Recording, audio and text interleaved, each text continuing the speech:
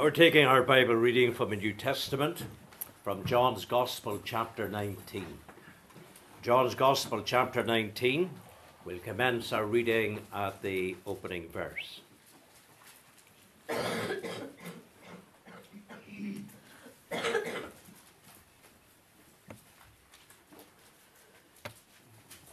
Then Pilate therefore took Jesus and scourged him. The soldiers plaited a crown of thorns and put it on his head, and they put on him a purple robe, and said, "Hail, King of the Jews!" And they smote him with their hands.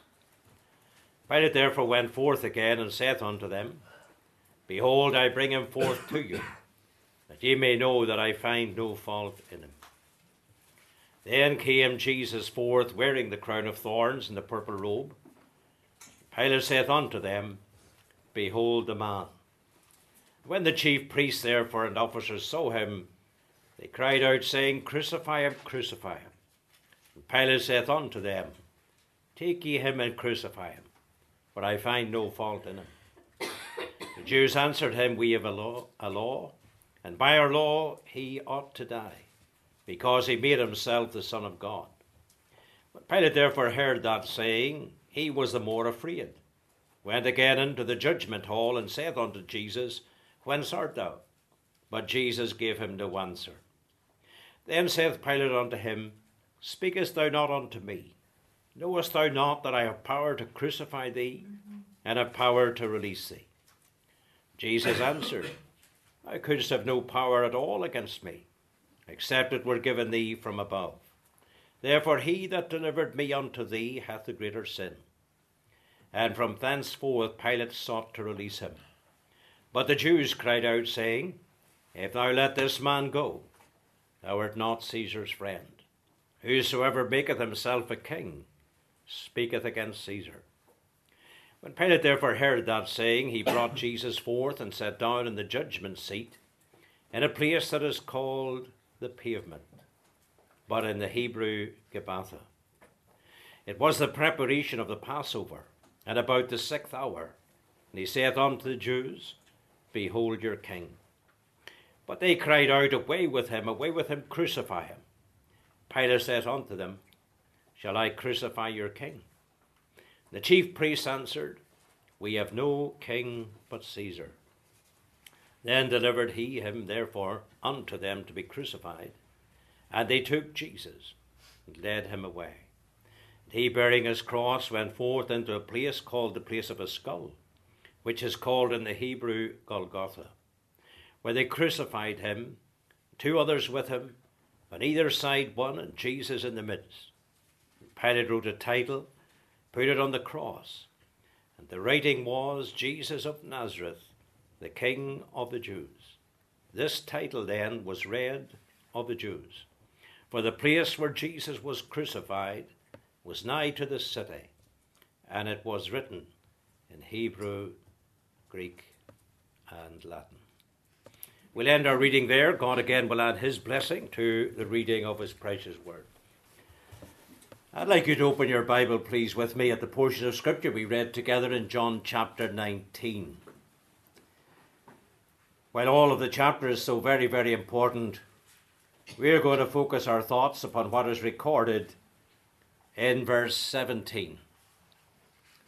And there the Bible says of the Lord Jesus Christ, "And he bearing his cross went forth." We're going to center our thoughts in particular upon 2 words only: his cross. And when we turn to that subject, we're turning to one of the saddest, yet one of the most sublime subjects anywhere recorded in the Bible. You see, the cross of Christ is at the very heart of the Scriptures. It is the central theme of biblical Christianity. The Apostle Paul often spoke about the cross and actually spoke about glorying in the cross. But when he spoke about glorying in the cross, he was not thinking about 2 pieces of metal or wood that were put together with metal, or even a particular tree, but rather he was speaking about the person who was nailed to that cross. We've been singing Isaac Watts' great hymn, "When I Survey the Wondrous Cross," on which the Prince of Glory died. My riches gain I count but loss, pour contempt on all my pride. And for the time given to us, we want to do what Isaac Watts did, survey the cross of Christ. As we come to look at this subject, I want to turn your thoughts first of all to the shame of the cross. And that is something that often we do not contemplate or consider. When we view Calvary, it was no pleasant sight, but rather we discover that it was the place of shame. The Lord Jesus Christ, it says that of him as well. In Hebrews chapter 12 and verse 2 it says, "Who for the joy that was set before him endured the cross, despising the shame." The shame of the cross. We'll condense that to two things. There was first of all the shame of his clothing. The Bible tells us in Matthew chapter 27, which is the corresponding chapter to John 19, "Then the soldiers of the governor took Jesus into the common hall and gathered unto him the whole band of soldiers, and they stripped him." That holy, harmless, sinless Son of God, the one who knew no sin, did no sin, neither was guile found in his mouth, the one who could stand before all the hostile leaders of his day and say, "Which of you can convince me of sin?" And there wasn't one of them could open their mouth in honest condemnation against him, because every charge that had been brought against Christ was a false charge. But when he is brought into Pilate's judgment hall, that same spotless Saviour is stripped naked of his clothing. The shame of it. When they scourged him, ploughed his back with many stripes, then they did something else, folks. They threw over his shoulder a purple and a scarlet robe. Now they did that, and that was very, very symbolic, because what they were doing was this. They were doing that in mockery of royalty. You see, only the royalty of that day were purple and scarlet. And what they were saying was this: "So you're a king." Well, kings wear robes of purple. And so they threw this purple robe over him, mockingly, but he despised the shame.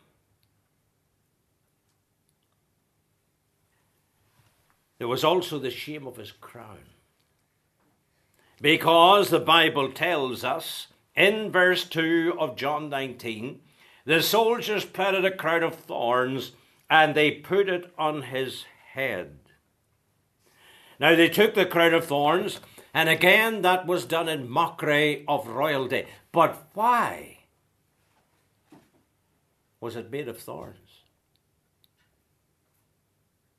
After all, they could have made a crown of something else, but they specifically made that crown of thorns and they put it upon his head. In other words, so you're a king. Well, kings wear royal robes, so we'll give you a robe. So you're a king, kings wear crowns, so let's give you a crown. And it was a crown of thorns. That takes us back to creation. Back to when God spoke this world into existence. And everything that God has made was absolutely perfect. The world in its original creation was a farmer's literal paradise. There were no thorns, there were no briars, there were no weeds whatsoever. Then we read, in Genesis 3, Adam had sinned and God did something. He cursed the ground.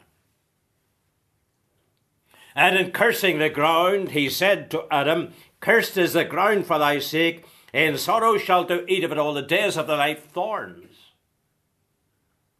Also in thistles shall it bring forth thee. In other words,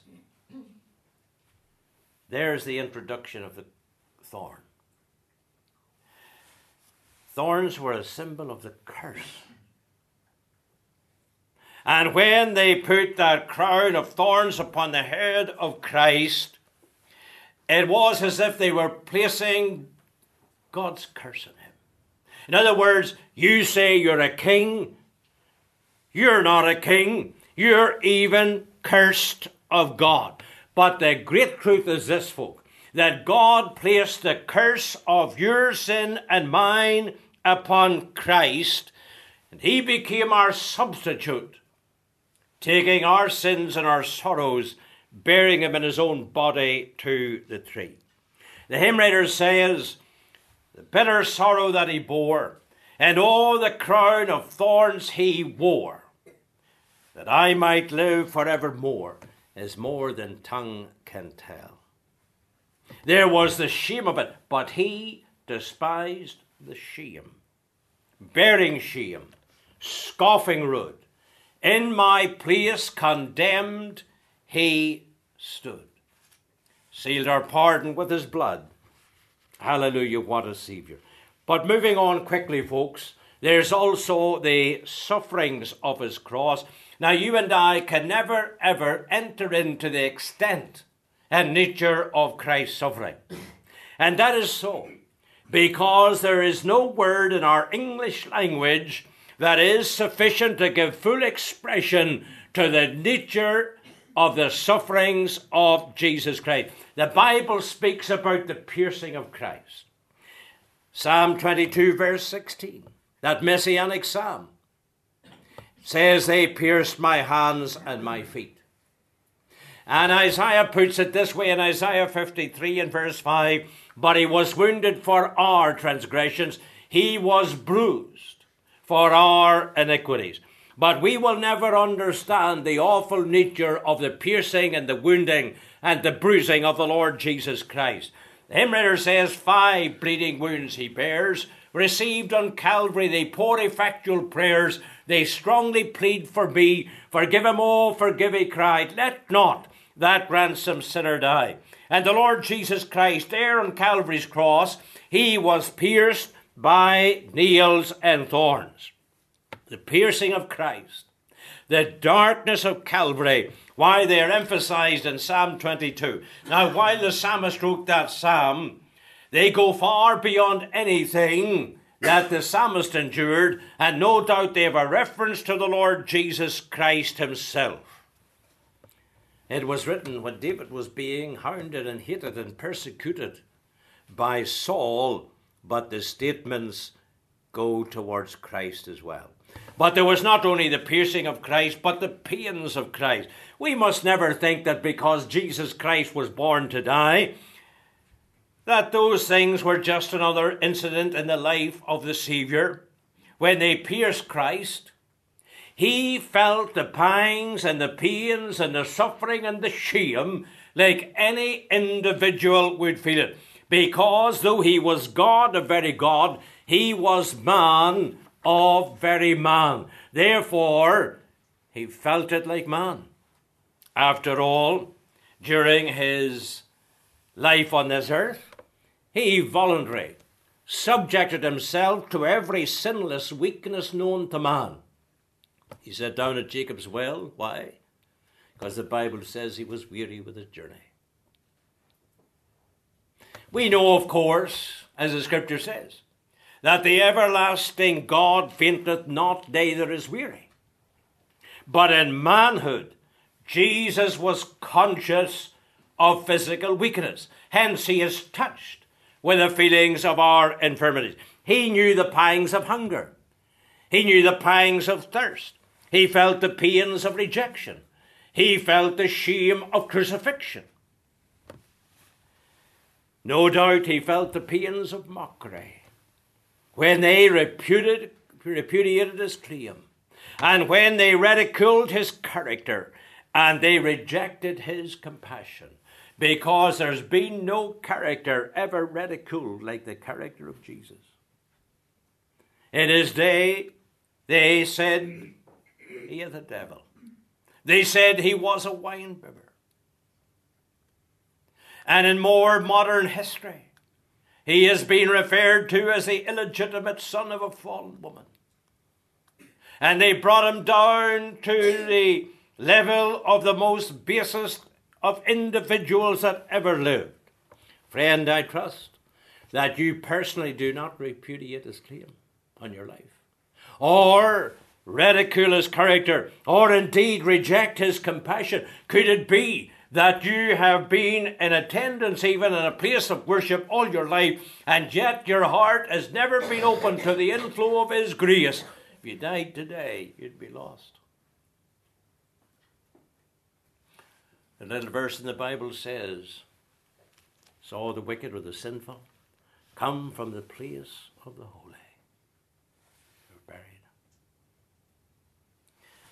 The sufferings of the cross, the pains of Christ cry out, all this I did for you. But what have you done for me? Pilate said that day, what shall I do then with Jesus, which is called Christ? And though he said, I find no fault in this man, he crucified him. What have you done with Jesus? But then I want you to notice in the third place the sayings of his cross. Now, don't despair, because we normally take 7 weeks to do the 7 sayings of Christ. That's not going to happen today. But you know, folks, in Luke chapter 23 in the verse 34, the Lord Jesus Christ, in his first saying from the cross, he said, Father, forgive them, for they know not what they do. And those who crucified Christ did not know the awfulness of what they were doing or the consequences of what they were doing. And the man who rejects Jesus Christ today doesn't know the consequences of what he's doing. To trample Jesus' blood under his feet. They did not know what they were doing. Sadly, because their eyes were blinded by the devil, that they did not recognize him as their Savior or the Messiah, as the Jew to this very day doesn't do. But their ignorance of divine truth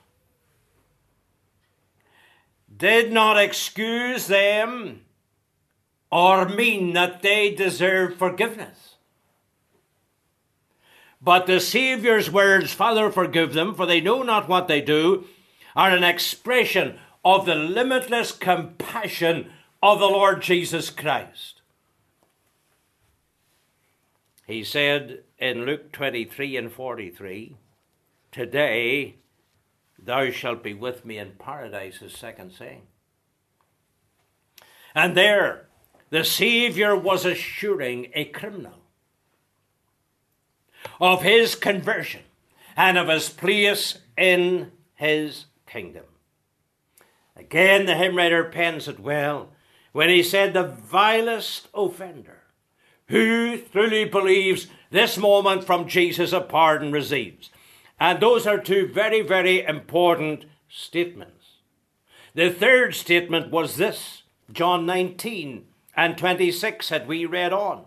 When Jesus therefore saw his mother and the disciple standing by whom he loved, that disciple was John, he saith unto the woman, Woman, behold thy son. Now, folks, you will have noticed there's a change from the first two sayings to the third one. The first saying was, Father, forgive them, for they know not what they do. The second saying was, today thou shalt be with me in paradise. The third saying is, Woman, behold thy son. You see, the first two sayings, they are a revelation of Christ's divinity. The third saying is a revelation of Christ's humanity. You see, the first two sayings express, first of all, his power to forgive sins. Father, forgive them. Also, his power to grant salvation. Today thou shalt be with me in paradise. The third saying, an expression of his humanity, because Jesus was concerned not only for Mary as a Saviour, but as a son. And there's a vital truth for it to be learned there.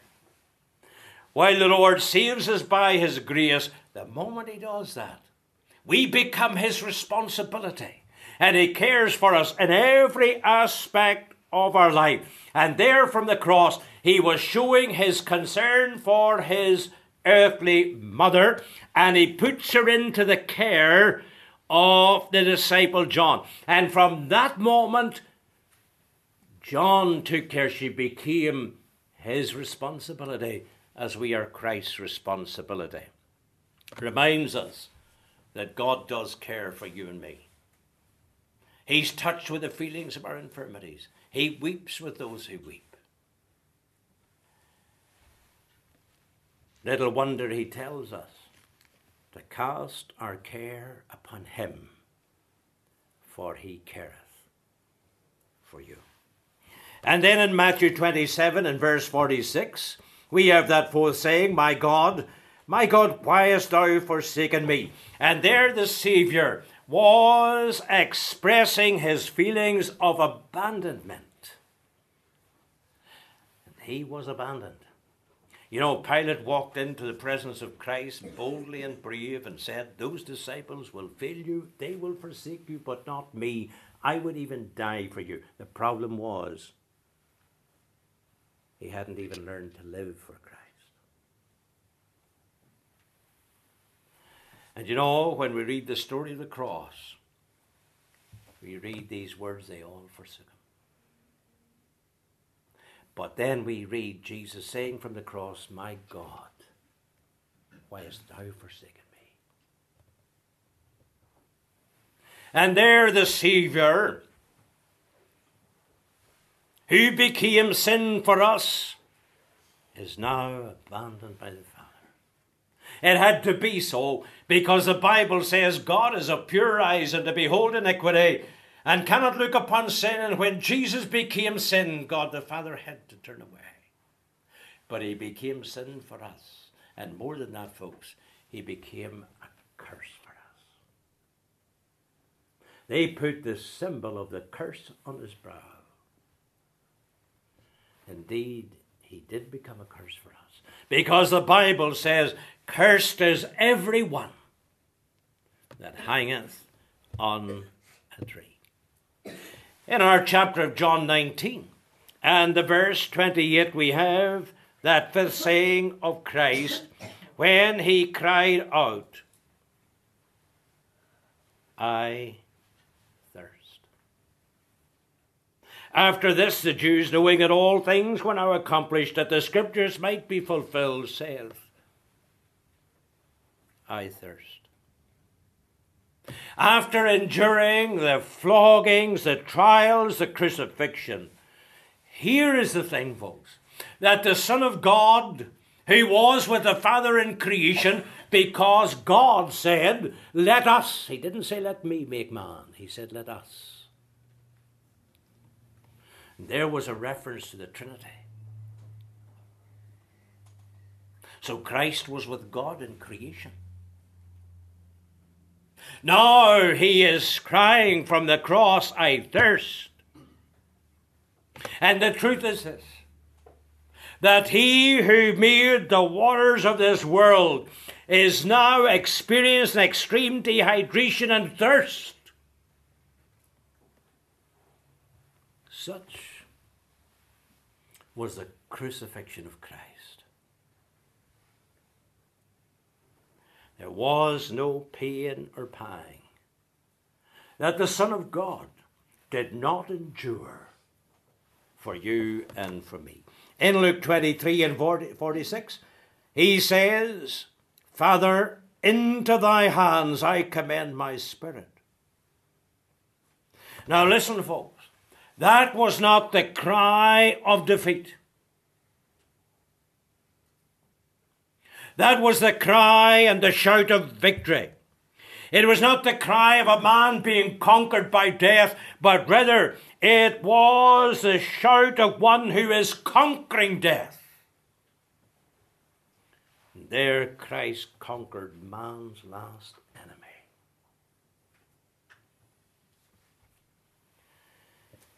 And then in John 19 and 30, he said, "It is finished."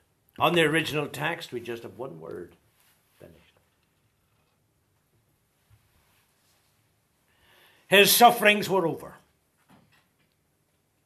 The whole work that God the Father had given God the Son to do, he had done it, he had finished it. The debt of sin was paid. Jesus' death and resurrection was God's plan of redemption from eternity past. From his birth to his boyhood, manhood, and public ministry.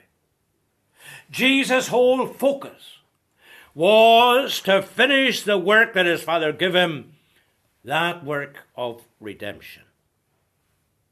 What a price Jesus paid for you and me.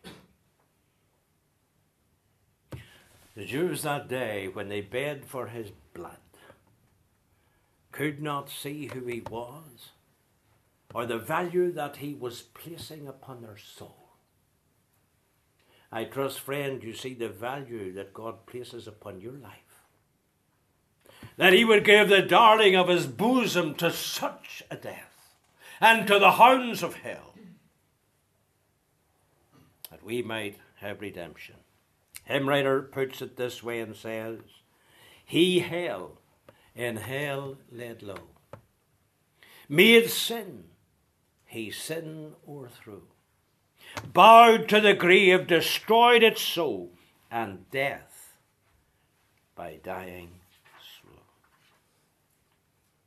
One last thought, folks. There's the sufficiency of the cross. You see, all that Jesus did now brings us to that place where we have to say, Calvary covers it all.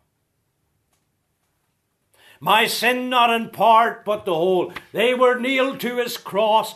We bear them no more. Praise the Lord, O my soul, because his people have a full, a free, and a forever redemption. You see, it is that cross that bridged the gulf between God and sinful man. Paul puts it this way, 2 Corinthians 5 and 21. "For he hath made him to be sin for us who knew no sin, that we might be made the righteousness of God in him." What blessed position belongs to the believing saint. Hebrews chapter 12 says, "But this man, after he had offered one sacrifice for sin forever, sat down at the right hand of God." Now, the sitting down of Christ is symbolic. When do people sit down? They sit down when their day's work is done. And Jesus sat down. Clear manifestation and declaration. The work is done. That was a once forever sufficient sacrifice. Hence today, there's a way back to God. From the dark paths of sin, a door has been opened and we can go in. But at Calvary's cross is where we begin when we come as sinners to Jesus. Friend, have you ever come as a sinner to Jesus?